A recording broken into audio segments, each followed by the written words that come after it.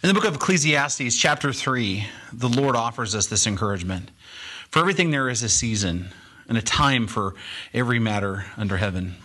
A time to be born, a time to die, a time to plant, a time to pluck up what is planted, a time to kill, a time to heal, a time to break down, a time to build up, a time to weep, a time to laugh, a time to mourn, and a time to dance, a time to cast away stones and a time to gather stones together, a time to embrace, a time to refrain from embracing, a time to seek, a time to lose, a time to keep, a time to cast away, a time to tear, a time to sow, a time to keep silent, a time to speak, a time to love and a time to hate, a time for war and a time for peace.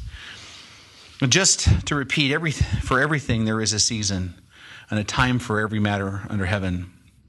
One of the things that we need to come to terms with in our own lives, in our work, in our relationships, and in our church is the fact that things change.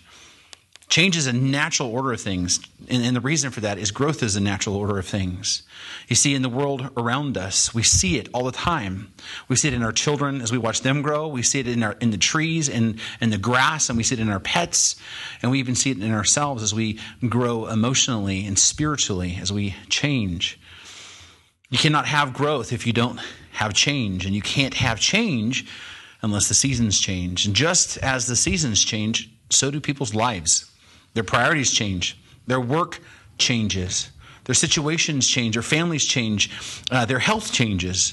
And we see it all the time. There are people in our lives that we experience seasons of deep fellowship with, and for whatever reason, that season changes. And it's not necessarily a bad thing. And it's just the way that things are. And the Word of God makes that clear. Seasons, things, people, situations all change, and our experience in all of these things change too. Not only do people's lives change, but ministries change and churches change. And for this, many people, it's probably one of the hardest changes to adjust to, because there's something in all of us that tends to gravitate towards a set pattern, a set way of doing things. And because of that, the gravitational pull of the church tends to be toward insiders and what we prefer instead of what the outsiders actually need. And so we are ingrained in, I like this method of preaching. I like this version of the Bible. I like this style of music. I like this particular song. Right? I like this particular way of doing ministry. But let me just remind you and remind me, in the words of Pastor Rick Warren, it's not about you, and it's not about me.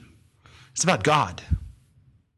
It is about coming to a place where we can connect together with God. It's about getting on board with His program and not trying to get God on board with our program. And let me just tell you, God is at work here at First Baptist Church. He is rescuing sinners. He is restoring lives. He is putting marriages back together. He is growing disciples. He is pouring out His Spirit, in the lives of many people in this very congregation. He is restoring relationships. He is pouring out grace and peace. He is edifying with the Word of God every week. God is at work right here at First Baptist Church, which means God is growing things, and God is growing people, which means things, because of that's the way things are changing.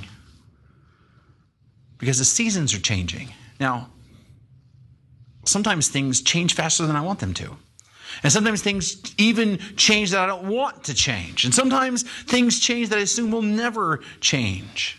But there are two unchanging facts that I can hold on to that give me comfort. Number one, God is the one who is in control of all things. And then number two, I'm not Him. And based on these two facts, my job is to trust Him and get behind the work that He is doing, especially when things begin to change. Now, I talk about all this change this morning, not because I'm going anywhere, because I'm not. In fact, I'll tell you what I told my wife, Kim. I'm not going anywhere until God makes it absolutely abundantly clear that's what He wants for me to do. I'm not going anywhere until He moves me, so you don't have to worry about that right now. But I do want to talk about in all this change, because there are people in our worship ministry whose lives have changed. If you remember Lee, he moved out of our community to Apple Valley because he wanted to be closer to his fiancée. In fact, he's getting married next month, and I praise God for that. Now, I miss him, and I miss hearing his voice, and there are songs that we sing, that I can still hear in my head the parts that he used to sing. But that season in his life has changed. God has used this time here at First Baptist Church to grow him and to mature him and to edify our congregation. And now he is moved on to somewhere else where God can continue to grow him. And I rejoice in that. I trust that God is doing what he needs to do in his life. And it's the same thing with Danny. Danny still lives in our community and he's still part of this church. But he and his family have a lot that they're doing right now. Okay? He's in a season of his life where things are changing for him and his family. In fact, I think they're buying a house, and they've got some things that they're doing with their family that's keeping them very, very busy. In fact, it's one of the things that Danny really wanted to do, is spend more time doing things with his kids at this very young age. He really wants to invest in his family. And so the season of his life is changing. Now with that, First Baptist Church is also changing. And God, in his manifold wisdom and his limitless grace, began working on Johnny's heart a long time ago and getting him involved in the church and then ultimately getting involved in the worship team. And by God's grace and again, by his wisdom and by, as the seasons began to change in Danny's life and so did also the seasons in Johnny's life and so did Hugh's life and also Brad's. And the cycle of growth continues. And I'm going to tell you right now, I'm grateful to God for his work and for his plan and for the way that he's growing people and growing this congregation. Now, I say all that to say that our music ministry is also changing. We have different musicians and vocalists with different experiences, which means the sounds are probably going to be a little bit different. The tempo is going to be a little different. There are some songs that will be different. Now, we're going to still sing a lot of the same songs, but some things will be different. And that's okay because God's growing things and he's growing people. And guess what? God is growing me. And so what I want to do is appeal to you this morning, and I want to ask you to make worship, especially the singing part, about what it's supposed to be, which is about God. I'm asking you to make it about God and not our own personal style preferences or song choices. Because as one pastor famously said, worship's not about looking for an experience. It's about looking for God. And so regardless of who is singing and regardless of who is playing and regardless of the song choices or music style, it's about seeking him. And with that, every Sunday morning, all of us, Johnny, Brad, Sarah, Hugh, and myself, we all have one aim when it comes to worship. We want to help you come to that place where you can meet God and experience God in that brand new way. That's the prayer of our hearts when we meet to practice on Tuesday nights. It's the prayer of our hearts when we get here early on Sunday morning. And it's exactly that prayer of our hearts right before we come out here and begin to lead worship. We want you to encounter God. We want it not to be about us. We want it to be about God and you meeting him here. And what I'd like to ask is that you would pray for this worship team. Pray and give thanks for God providing such wonderfully talented people to lead worship. And give thanks to God that he has moved their hearts to serve him in this way and take this ministry seriously. And thank God for the sacrifice of their time, because it takes time. It takes several hours a week. And Sarah has been doing this for like 5 years.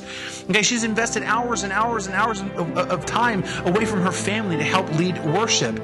So give thanks to God for all of their commitments. But most importantly, pray that God would continue to pour out, into each member of this team his spirit, and that we would lead worship in a way that honors God and helps all of us to stand before him in the throne of grace here on Sunday morning, ready to receive his word. And so with that, let us continue and stand up and worship together.